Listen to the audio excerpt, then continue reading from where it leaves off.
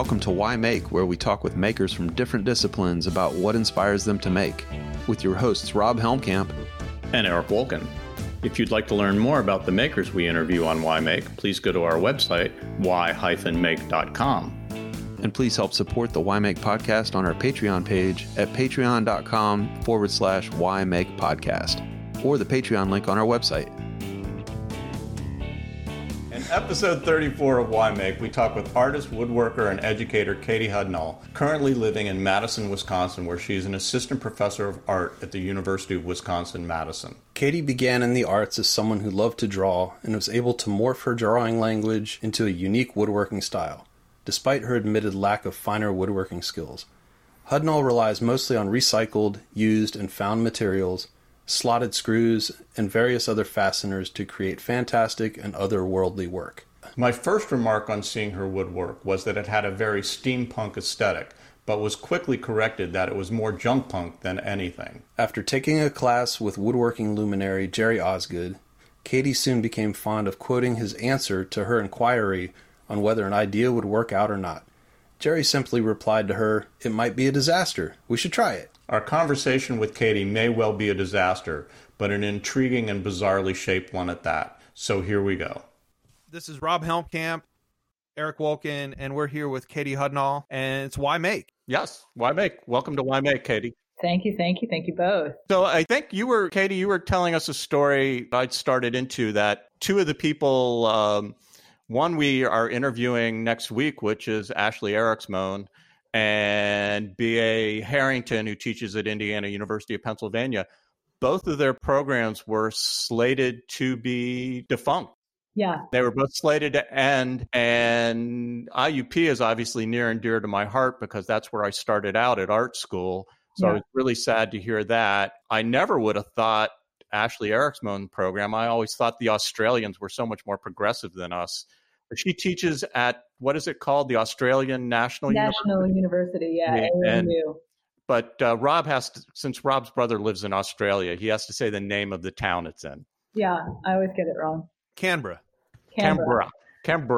Yeah, and the BA story, BA and I are friends. We did a sort of a residency World Wood Day together in Austria, which is confusing since we're also talking about Australia. And then Ashley Eriksmoen and I did a residency together in Philadelphia, the ITE residency through the Center for Art in Wood in 2016. So I'm dear friends with both of them, have gotten to know them at least through that, and really respect their work. And the BA story, IUP, kind of that program was on the chopping block before we heard anything about Australian National University. And the students there rallied. There was a huge online push. There were petitions. And then the students on campus got permission from every living sculptor who had a sculpture on that campus that had a permanent piece in their collection to cover those pieces with blankets. So they blanket wrapped every single sculpture on the IUP campus. And then they put up signs and said, "This is what a campus without art looks like." It's hard to say what changed their minds, but that seems to have been part of why they ultimately cut positions, not in the art department, but from other departments at IUP. And of course, BA is, such a wonderful person. She's like, "I don't feel any better knowing that my job is safe since they cut other people's jobs." But I at least am grateful that ultimately they've rescued some of these programs that on the surface look small and expensive and are like so valuable to the institutions. Well, it's actually interesting. I have a very, very, very small piece in the permanent collection in the woodworking department, and they didn't contact me. They could have put a piece of Kleenex over it. They were doing all the ones outside, right? Okay. I thought, here we are training these students to be visual communicators, right? And to think about their audience and how to get through to an audience, and they did that expertly, right? To communicate how valuable and how underappreciated the arts are on every campus. Every campus you see, every catalog you see, it's like all these students working in a painting department, all these beautiful sculptures everywhere. And those are the programs that they cut first, always. What an elusively simple way to break through. Just cover stuff up. Yeah, 100%. And we still don't know about Australia. I wrote a letter in support, as did a bunch of people. Ashley kind of put that out on a bunch of different sort of social media sites. And I think every woodworker in the in the country who could, especially every educating woodworker, tried to write a letter just to say, like, this is, and there aren't that many programs like that. There are so few left in Australia. I think that somebody said it's the only one that's as diverse as it is, that has, jewelry and metalsmithing and glass blowing and woodworking, and jewelry and woodworking were definitely on the chopping block, and so was part of glass. Wow. Because the one down in Hobart is not as diverse. Our best wishes go out, turns the corner and can survive. Yeah. Wow. First thought that comes to my mind when you talk about ending arts programs is that you think about who are usually the establishing people in most of these communities in urban areas across the United States that come in to a lot of communities that are really hurting, and they are able to purchase properties and create studios and really enlive communities with art. Think of the artists in Detroit. You think of the Astor Gates in Chicago, and these people come in and they are the original sort of colonizers is a horrible word. They are the original. Let's not use that word. Yeah, no, unfortunately. Yeah, that's a bad one.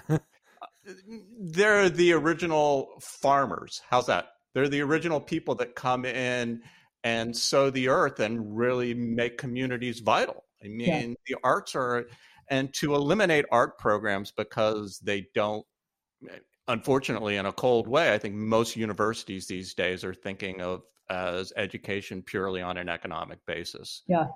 And what programs bring in money and what don't. And yet it's sort of a failure of our whole society to sort of take the long look versus the short look. Yeah. I mean, it's interesting because it's really hard to quantify, I think, quickly what an art program does, certainly what a craft program does within the arts. But at least where I have taught, the craft programs have been the gateways to the art department. And they've been the gateway to the arts in general for a lot of people. A lot of people don't understand a painting or a sculpture, but they get a chair. They get a beautiful chair, They get like a beautiful coffee mug. They understand those objects. Stuff that you have more of an opportunity to touch versus something that's on a wall in a museum. And it's a start, It's like I could have this thing that everybody has in their house from IKEA or from Walmart, or I could have this object that was made by somebody and is a small business in my community, and is buying goods from my community and is supporting, and hiring young people in my community, right? It's like, it just sort of makes sense. I think it isn't where all the research funding is coming from necessarily. And it's hard to quantify. Yeah. And the other interesting thing to me is sort of the flow between what's considered the fine arts and crafts. I mean, I think in your case, you started out as a sculpture student, right? You started out. Yeah. I started off as an illustrator, actually, because that's in high schools, that was the art program, right? Drawing and painting. And so like that was my introduction to what art was. And so I went to art school because I could draw. For that reason and for others, I mean, like making stuff is really amazing. And that's not something that's really afforded anybody these days, and certainly not women. And so like, if you make something as a woman, it's food or it's clothing, generally speaking. Even still, like we still train our young people this way, right? What do they call in those classes? Home economics or? Home ec. And my grandmother, my father's mother, was a home ec teacher, and she got her master's in home economics. So before we stray too far into starting with illustration and you starting school, we're going to throw the why make question out there before we get too deep into stuff. So what was the first thing or the first time you remember making something? I thought about this question a lot because you guys sent me this thing like a while ago, and I was like, I kept sort of like picking up and tossing away answers because none of them felt honest. I sort of remember these weird little things that I did as a kid, but I actually like the most honest answer is, and this is a super early memory. Yeah, I would have been in like kindergarten or somewhere around there, and I had two little friends. We were young enough that they were both boys, but it didn't matter that they were boys and I was a girl and we were playing together, right? It was like that age. It was the same dirt you were playing in, so it didn't matter. Exactly, except that we were on at a pretty epic playground at Waynewood Elementary in Alexandria, Virginia, we made a submarine. And I remember the submarine vividly. It was the inside of the playground sculpture, but like we drew the dashboard and I knew where all the control, like I can actually describe, I could probably still draw for you the inside of this submarine that didn't exist. And that is like my first, most honest memory of making something, of like being like, oh, where's that control going to go? Oh, it's got to go over here, of course, because there's like a perfect spot for it. I mean, it still feels really real. Like, I'm like, oh yeah, that was a really good submarine. You know, it's interesting because my first image of making was turning a refrigerator box into a rocket ship. Oh, yeah. I was like, and there's something about that age where anything's a possibility. Oh, yeah. The wildest thing seems incredibly real. Oh, yeah. I was building tree houses and like cobbling together from construction site debris. Yeah, it seems to me that if somehow we could have a class in art school that transports everybody back to their inner 5-year-old, Yeah. it was like be way better in graphic design. It sounds actually like the class that Linda Berry teaches here at UW. Do you guys know Linda Berry? Oh, we do not. Go for it. She's an illustrator, a pretty remarkable illustrator. She won a MacArthur, of course, because she's a genius. But she teaches an illustration class here about drawing and about how drawing is sort of your first language. Like even before you understand what the letters are or what they do, you understand them as images and as drawings. Before you ever understand the relationship between the sound A and an A, you are learning to draw it. And in those days, it's still a drawing, right? It's not a symbol for something else. It's not an icon. It's a drawing. That's why a giant pack of Crayola crayons is one of the most important things a kid can get. Yeah. Yeah. I was partial to my Prismacolor giant box of colored pencils. I got this thing and I was like, and I wouldn't let anyone else touch it. And I'm a middle child. So like nothing was sacred in my household, but people knew like, don't mess with the Prismacolor colored pencils. So how did you discover Linda Berry's work? She's written a couple of books. One is called Syllabus because she illustrates all of her syllabi, syllabuses. I still, after 10 years of teaching, I'm like... Syllabi, I think, is I like syllabuses, though, because I imagine, like, a bus. So she wrote a book that sort of is her syllabus, and she wrote one called What It Is, which is sort of talking about the connection between memory and drawing. And she teaches these classes here that are waitlisted out for like hundreds of students because she demands an incredible amount from her students, but it doesn't take any special skills. And like, you know, some of her early exercises involve like making people draw with their eyes closed, you know, like a plate of bacon and eggs, and then like a giraffe. That's awesome. And like when you go and look at those drawings and you look at everybody's around the room, you start to pick out that everyone has a style, even though some people can draw, some people can't, and everyone did it with their eyes closed. And she's like, that style is you. That's you. That sounds like an amazing exercise, just self-discovery period, having nothing to do with art. Yeah. I actually did that exercise in a class I took with Roseanne Somerson at Anderson Ranch. Nice. The thing too is, especially in a woodworking class, is it's a great equalizer because a lot of people are really embarrassed about their drawing abilities. Right. It's not a skill most woodworkers have. I've heard so many woodworkers say, I can't draw or shit. Right. But when all of a sudden you're sketching things blind, just looking at the object and not looking at paper, it's really freeing to, again, you know, find out what your internal style is. Wow. How do you interpret that object? Yeah. And I think being bad at something is also exceptionally freeing, like sort of letting go. Because I think that's one of the things that's so stifling in woodworking is like this sort of sense when you start out that you immediately are doing something terribly, terribly wrong. Even before you know the names of the wrong things that you're doing, you like get this sense that like that there is a right and a wrong way to do it all. And of course that shifts and changes with every new mentor you have, every new teacher you have, every like jerk you stand beside, like in a shop space. And I think like one of the things that benefited me greatly was that I'm not a natural woodworker at all. I'm awful at it. And people left me alone for that. And it was absolutely lovely. You know, it was like, okay, like I'm so bad that they haven't even bothered to try to like correct me because they're like, she's doomed. And so I was kind of allowed to invent my own language, which was which has been wondrful and super freeing. It's like if you're just bad at something and you're bad at it for a really long time, you get it in a way that other people who get it immediately don't get it. You were so bad at making furniture that you got good at being bad at it? Yeah, well, and I found a different way to do it, right? Like I was looking at it developed into your own language.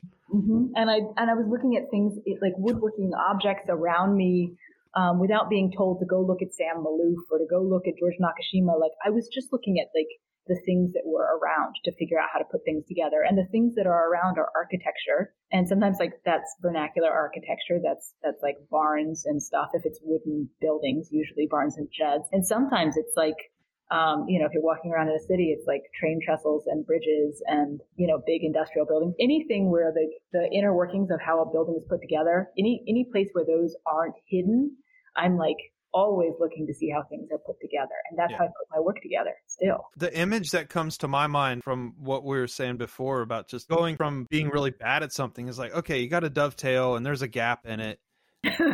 and the gap just gets bigger and bigger and bigger and bigger. And then it just turns into this whole different aesthetic. To me, it seems like that's what you're grown from and created.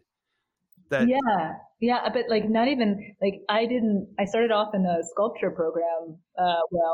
And so I didn't even know, like I remember getting somebody telling me like drawing briefly, like the idea of what a dovetail was and me thinking like, how would you even like some of those cuts are angled. Like I didn't know you could tilt the table saw. I didn't know you could tilt the bed on the bandsaw. I didn't know anything about hand tools because we didn't have them really at the Corcoran, which is where I went to undergrad. I mean, we had like a box of 4 chisels, and you can imagine like what those chisels looked like, right? Because they were used by the sculptors and the woodworkers, and so it was just like, well, how are boxes put together? And like if you walk around and look at the way things are put together in the world, it's like, oh, nails and screws, or twine, or any number of things. Like I'll just use that stuff. I think the important part of this conversation in terms of how things are put together and how you build things is something that's come up many times, is intent. Right. If you want to put something together in a very anal fashion, and that's who you are, that is your intent. And that intent is very true to who you are.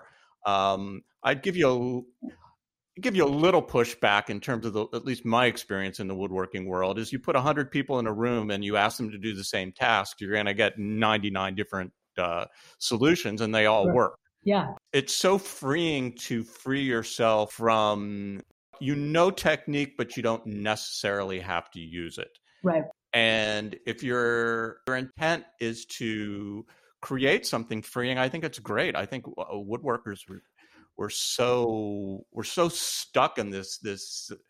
I'm kind of stuck there myself. So Eric, I'm going to steal this one from you and ask Katie directly. When did you find that intention? Oh, that's a really good question. I called it, the first time I sort of thought about it and understood what it meant, I was in grad school, and I had gone to grad school because I wanted to learn woodworking, which is, as it turns out, not the reason you go to grad school. You're kind of too late at that point. But my mentor there, Bill Hammersley, always said, whatever you do, make it purposeful. So he used the word purposeful. Like, does that look intentional? Does it look purposeful? And then end of my first year, maybe, we had a visiting artist, Rich Tannen, come down from RIT. And I had applied to RIT. I had applied to a couple schools for grad school, and I went to VCU because it was in state for me. And because Bill Hammersley was a friend of somebody I was working for. And they recommended the program, and it ended up being absolutely a perfect fit for me. But Rich Tannen said, after we'd been talking for a little while and he saw what I was doing in school, he said, I remember your portfolio, and we accepted you into the program with 3 years because we knew that you needed more woodworking. But it seems like what you've gotten here has been so much better than anything you would have gotten at RIT because you've learned how to develop appropriate craftsmanship. It's appropriate for what you're doing. And I love that term, like that notion that like there are moments when it's inappropriate to use a dovetail, whether that's because it's not expeditious or whether that's because conceptually it doesn't make sense, right? Like there's a lot of reasons why sometimes like you need to nail a thing together or you ought to nail a thing together.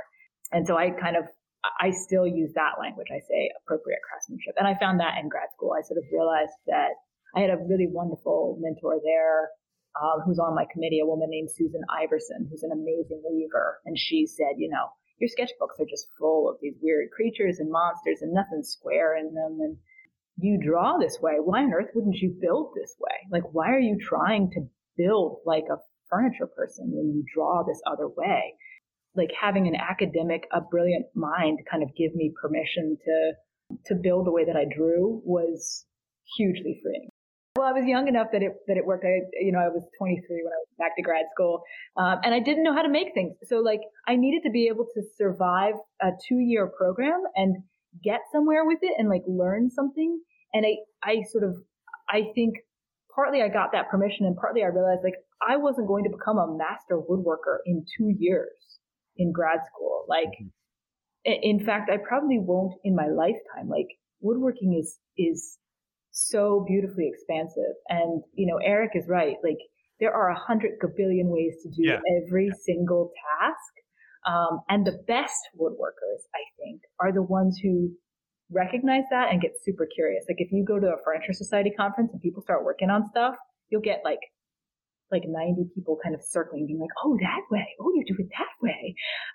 And it's great. But those are I think those are my favorite people, right? The ones who are. The point I've been itching to make here is I think there's this really interesting fluid movement between furniture makers and sculptors. Mm-hmm. Yeah. It moves back and forth because some people have an intuitive understanding of relationships between objects, and some people have an intuitive understanding of technique and construction. You can approach it from either side. Yeah, and there's a lot of different places all along that map, right? That you right all along that continuum. Spectrum.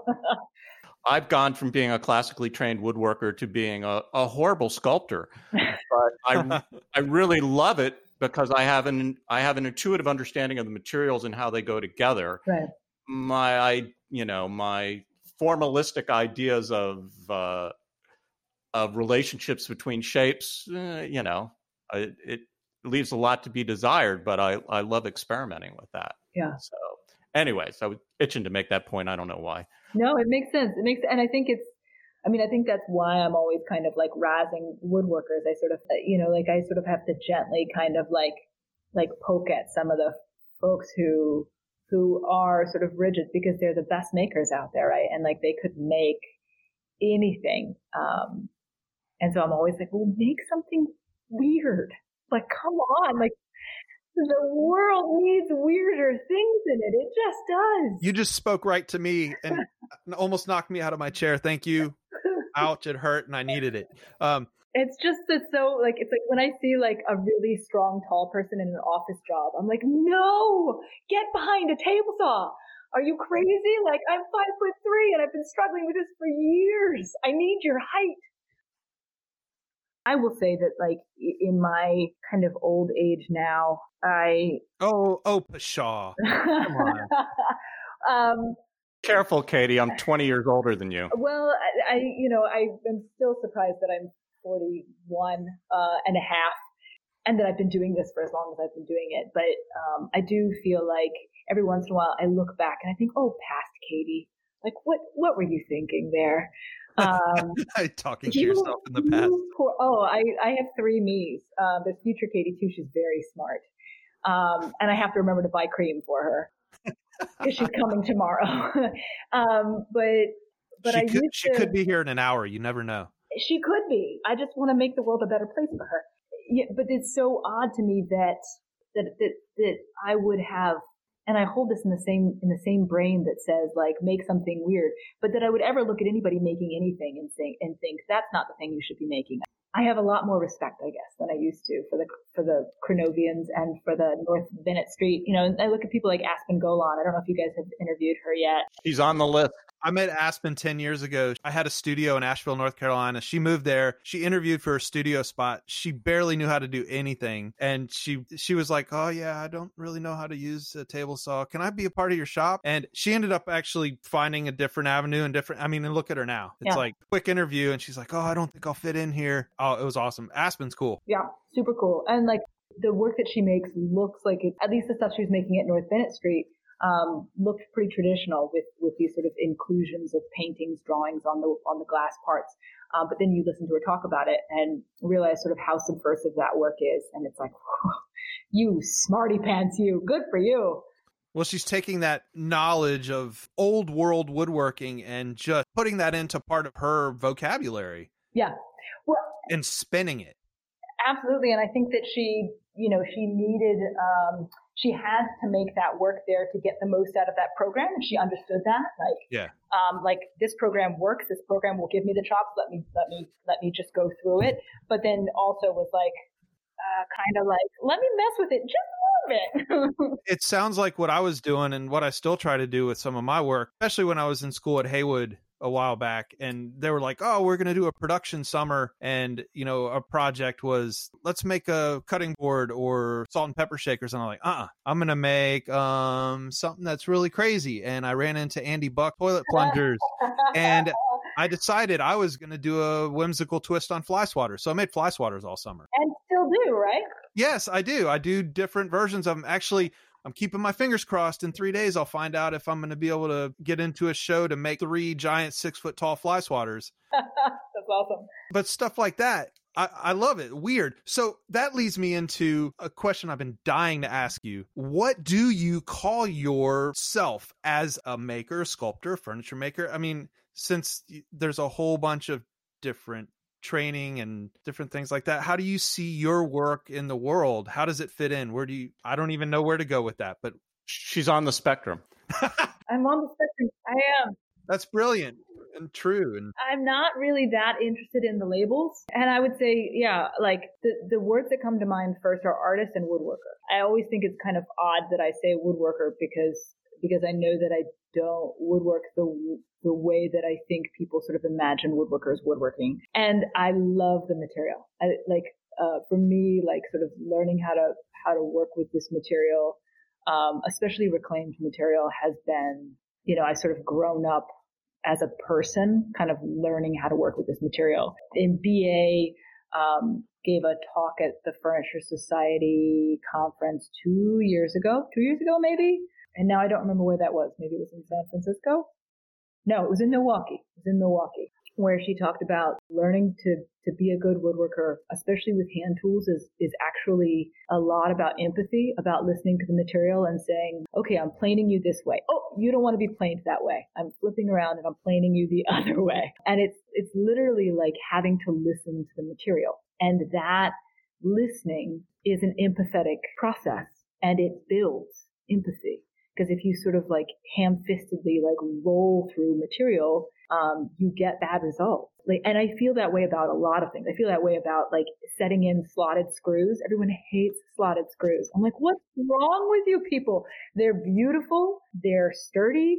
They're great. You just have to listen to them. Like you have to pay attention. There's an art to that. You just have to push in the right direction. Right. And drill like 4 different holes.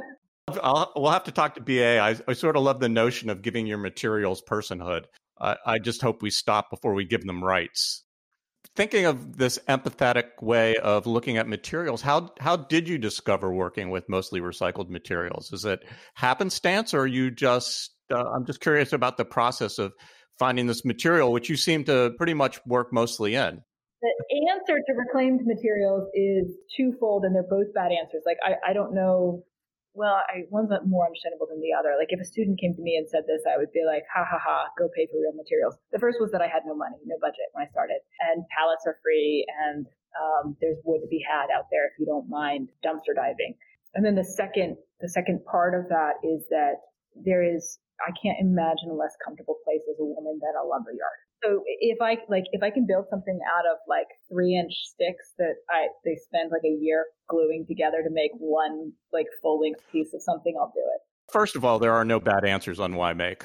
All answers on why make are good, and those are two incredibly valid. They're honest. They're honest and valid. No, it has heartened me over the years to see, at least in the Furniture Society, the position of women move up and the diversity, although not so much color-wise, ethnic diversity. I mean, it's still mostly white people. Yeah. But no, as a beginning woodworker, I was terrified of the lumber shop. I remember the very first time I went into the lumber yard, the big lumber yard at Haywood Community College, and the foreman of the lumber yard comes up to me and says, "What you interested in, boy?" And I said, "What's that poplar about?" And he said, and the first thing he said to me, "Oh, so you's a Yankee, ain't you, boy?" I just remember being eternally grateful that we went on a field trip to the lumberyard, because I had no idea that any of that was available or possible. And as I was going to say, I mean, I can imagine being in a male-dominated world, just how terrifying it is. I mean, especially for women who are plumbers or electricians, and you go into the electrical shop or any place, they're all incredibly male-dominated. I was going to say, my experience is actually just like Rob's. Before I started going to woodworking school, I spent a summer working in an architectural millwork shop that was actually led by a woman. She was the shop foreman. And I think one of my seminal experiences in learning patience and how to work was we built this incredibly intricate mahogany doorway with two side lights. One of the guys hadn't propped it up correctly. I mean, they hadn't put enough screws into some pieces into the sides. So the whole piece, and this is like a $10,000 doorway, just like falls flat, shatters into a million pieces. Vicky, that's her name. I can't remember. What was it? Vicky. Oh God, I'm completely. And Vicky just goes, "Pick it up, guys. Let's just put it back together." If that had been a male shop, the invectives would have been, "Yeah, fucking assholes, you morons. Look what you fucking did." It was like Vicky was like, "Pick it up. Let's put it back together." All with barely a sigh. It was like unfortunate, but these things happen. Yep. Just gotta move on. Keep on going. Moving right along. Speaking of that. So you found this love for recycled material, but I was going to say the very first piece of yours that I saw was the pirate stool.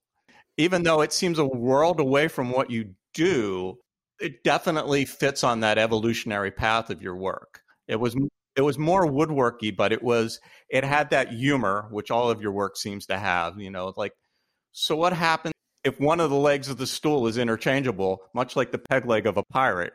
I'm just thinking, what's the evolution from the pirate stool on? I'm just curious how your work has evolved since that piece. And was that a graduate school piece? It was the first thing I made in grad school after Susan Iverson sort of said, make the things in your sketchbook. I had done a drawing and was sort of happy to have it live as a drawing. In the drawing, it didn't have interchangeable legs because that's hard to do in a drawing. I think that's the first piece that I made where I sort of realized that when you make something, when you build it, it gives you so much opportunity for depth that a drawing doesn't have, and like I still do a lot of drawing, and sometimes pieces just stay drawings because they feel finished, and sometimes they need to be made because I'm like, I don't know what else is happening on this thing. Like, so I should probably build it and find out, right? Like, what does the back look like? I don't know. I should probably build it. And so I made that, and it was sort of the first thing that I made that had a sense of humor, and it was woodworkery-ish, but it was starting to have my sense of humor, and it had a little upholstered top and a leg. There were 3 legs for it, or 4, that were interchangeable, so you could dress them up or dress them down. And it had a little hidden key in one of the legs so that you could get into the top. It didn't look like it opened. So it was sort of treasure chest / ottoman. And so I made that, and I thought, okay, that's my humor, and that's a really illustrative piece. Was one of the legs a found object? Were any of the legs found objects? No, they were all made. One was red and white striped, painted. One was used copper. I was taking like a metal class and kind of fell in love with small metals. And so it was like copper scales, essentially. And then one was wood, kind of chewed on.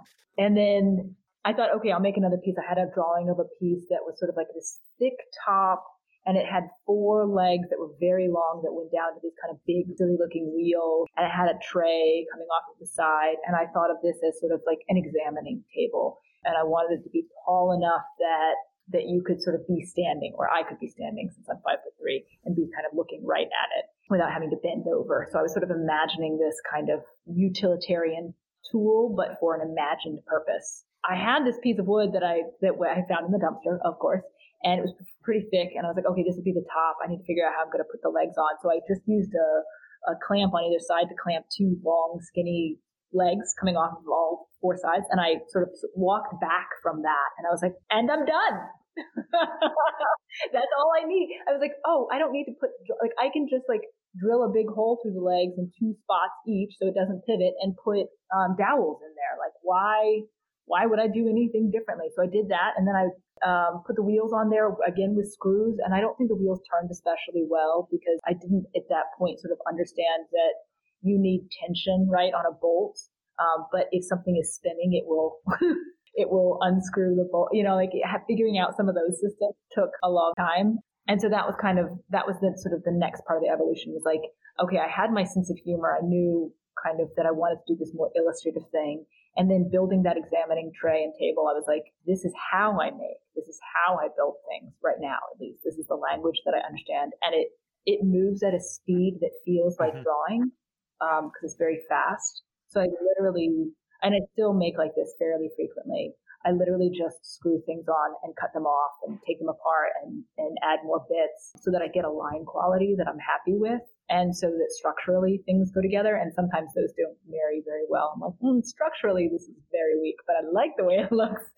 And so I'm always sort of like balancing between those two things. And that's usually when something exciting happens by mistake. And so like that was sort of the evolution. It's like what I want to make and my sense of humor, and then how I want to put things together, and a way to put things together that involves the tools that I will have when I graduate from school. And then after grad school, I took a class with Jerry Osgood, of all people, at Penland. Just like, I can't imagine two like more different interests or skill sets than his and mine. But he was so patient and so funny in a really kind of pared down way. And it was in his class that I understood for the first time why you would need a working drawing. Like it just clicked. I had now done enough woodworking and enough sort of building that I suddenly was like, oh, if you've got an angle drawn, you can put it on your tool and then put it on the table saw. What a cool challenge to yourself to take a class with, somebody who does such finite woodworking.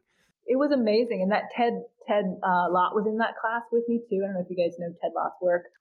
He's the one that does the suitcase houses. Yeah. Incredible work. Yeah. He's great. I lived with him when I came here as a resident in 2009 after that class.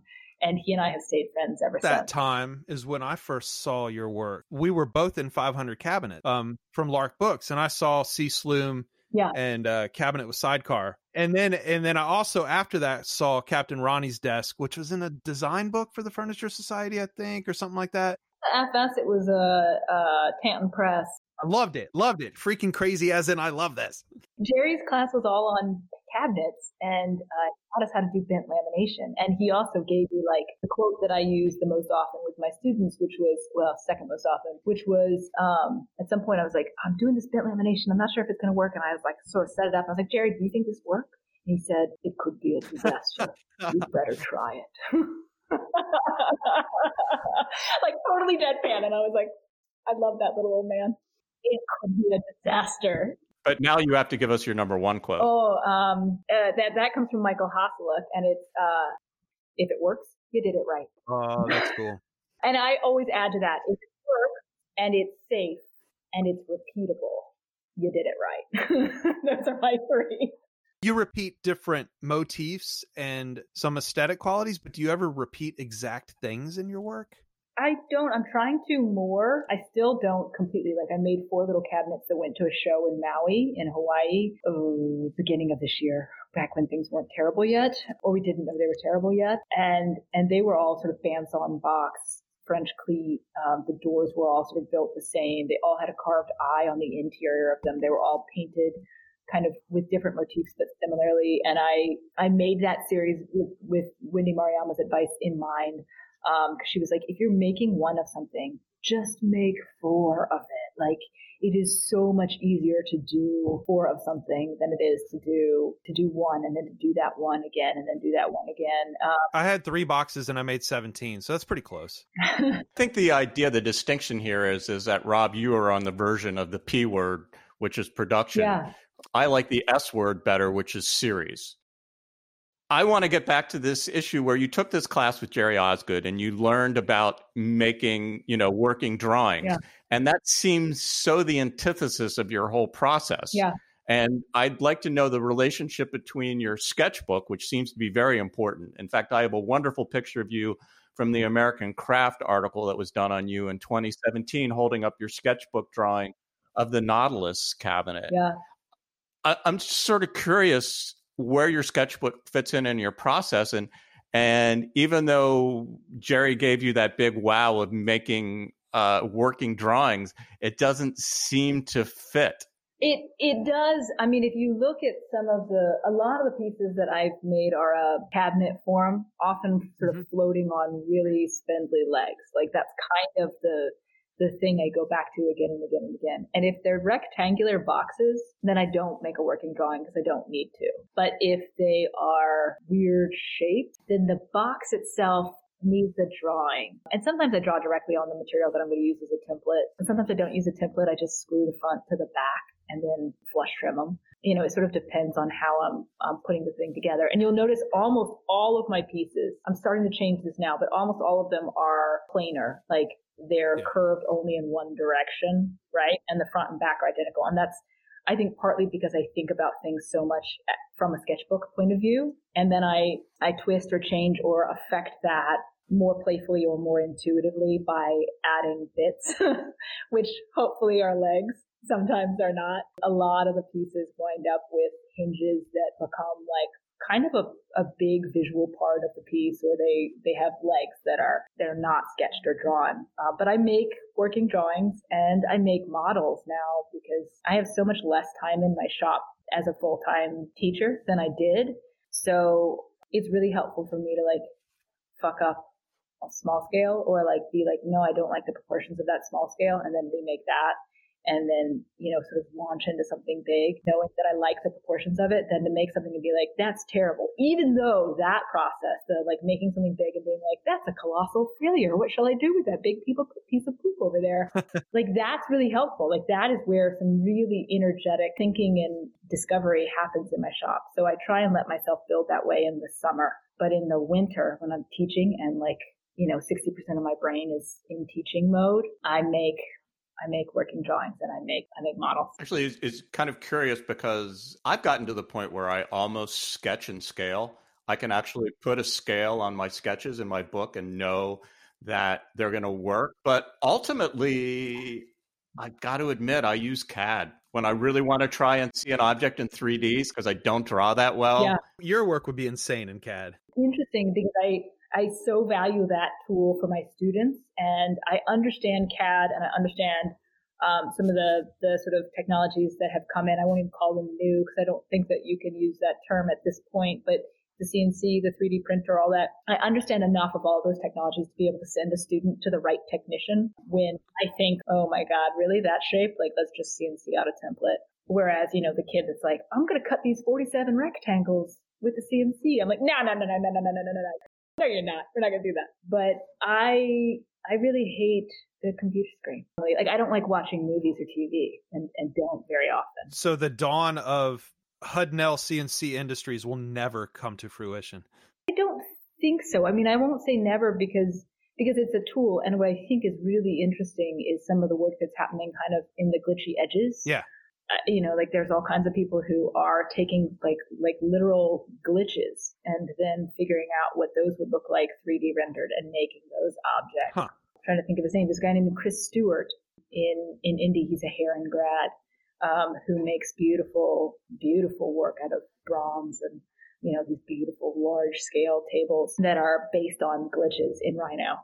And I think those are really beautiful. Like, I think sort of translating, recognizing them as a tool again and kind of understanding how you can kind of ask for mistakes or manipulate mistakes really interestingly, the way that you figured out how to do that with a table saw or a router or whatever. I think that's really interesting. But So explain glitches. glitches are like, he was talking about them. In fact, he's got a table series called the Glitch series. It would be rendering something in Rhino, and he would press a button and it would be something that was supposed to sort of invert a piece, right? Okay. And instead of doing that, it would invert it halfway and then it would go and make this weird And shape. twist.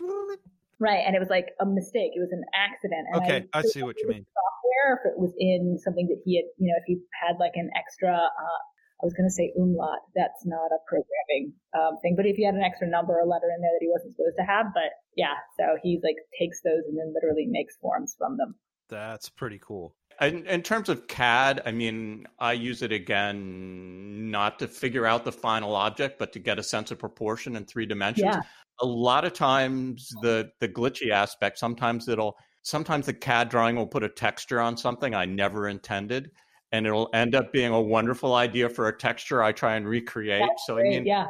I think those kinds of technological mistakes offer opportunity as well. So if you view all these things as just tools, they're just a means to an end. Right. Yeah. If you view them as the ends, then I think that's where the problem comes. If you're going to go, hey, I'm just going to program this thing, hit the start button, and she's done. Right. Bill Hammersley always said, and he would talk about specifically, like, when the student first discovers the roundover bit, and then all of a sudden, like, everything they make is rounded over on every edge, and you're like, oh, no.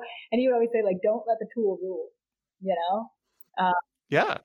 But there's something for me, like, I'm not good at translating things into 3 dimensions. It's part of the reason why I like mechanics so much is that mechanics work best usually in planar, and 90 degrees to planar, right? And as soon as you start sort of messing with that, I'm very confused.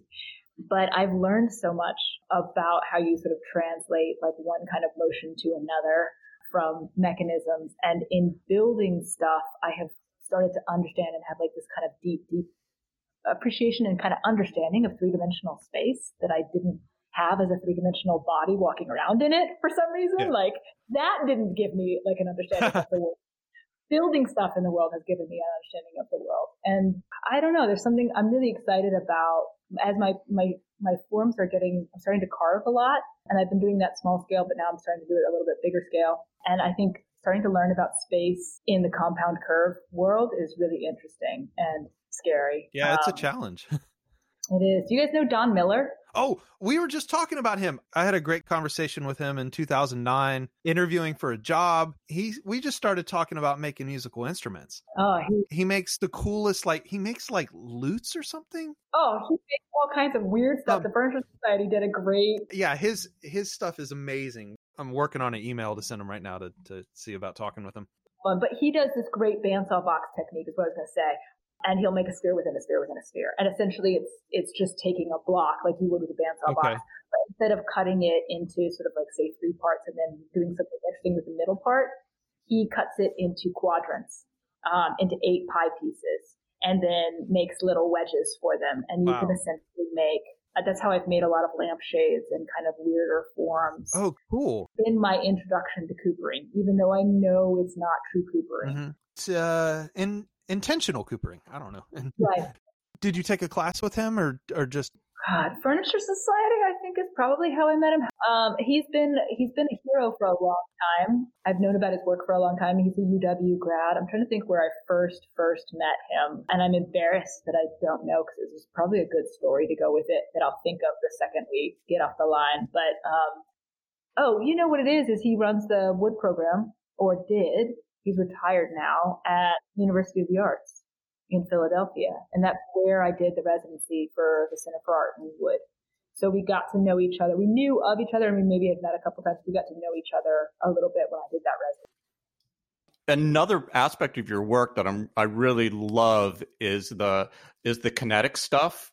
And the first word that came to my mind when I saw your little kinetic sculptures and all the ways you figured out to open up doors and open things is a Rube Goldberg machine.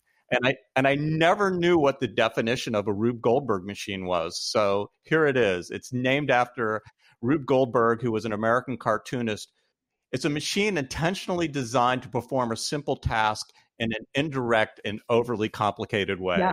And I think that just so wonderfully describes a lot of your little kinetic elements to sculptures. I asked somebody at some point to write about my work for me. This is like the life of an artist, somebody smarter than me. And they described the pieces as being maximal input from minimal output, which I think is like a great engineer's way to say exactly that. And Rube Goldberg has been, one of my heroes since before I knew that he was a cartoonist and an amazing cartoonist. There was an incredible show of his work at the Jewish Museum of Art, I think is what it's called, in San Francisco when I was there at the Furniture Conference a few years ago. So I got to see some of his cartoons in person. It was so lovely. But even before that, I grew up watching Tim Burton movies, right? Like my introduction was Beetlejuice. Even more than that, Pee-wee's Playhouse. Like Pee-wee's Big Adventure, there's that mechanism that makes him breakfast in the morning. Oh, so good. Seeing a bunch of Wayne White stuff on Pee-wee's Playhouse is just, you're familiar with Wayne White, obviously. Yeah. His cardboard stuff and craziness is just amazing. And actually, there's a great article on Wayne White in American Craft in the last year. I can't remember, but a wonderful wonderful view on the fantastic world of Wayne White. Otherworldly kind of illustration and animation. Sure. Shel Silverstein, Quentin Blake. My first heroes were definitely illustrators, and illustrators who made spaces.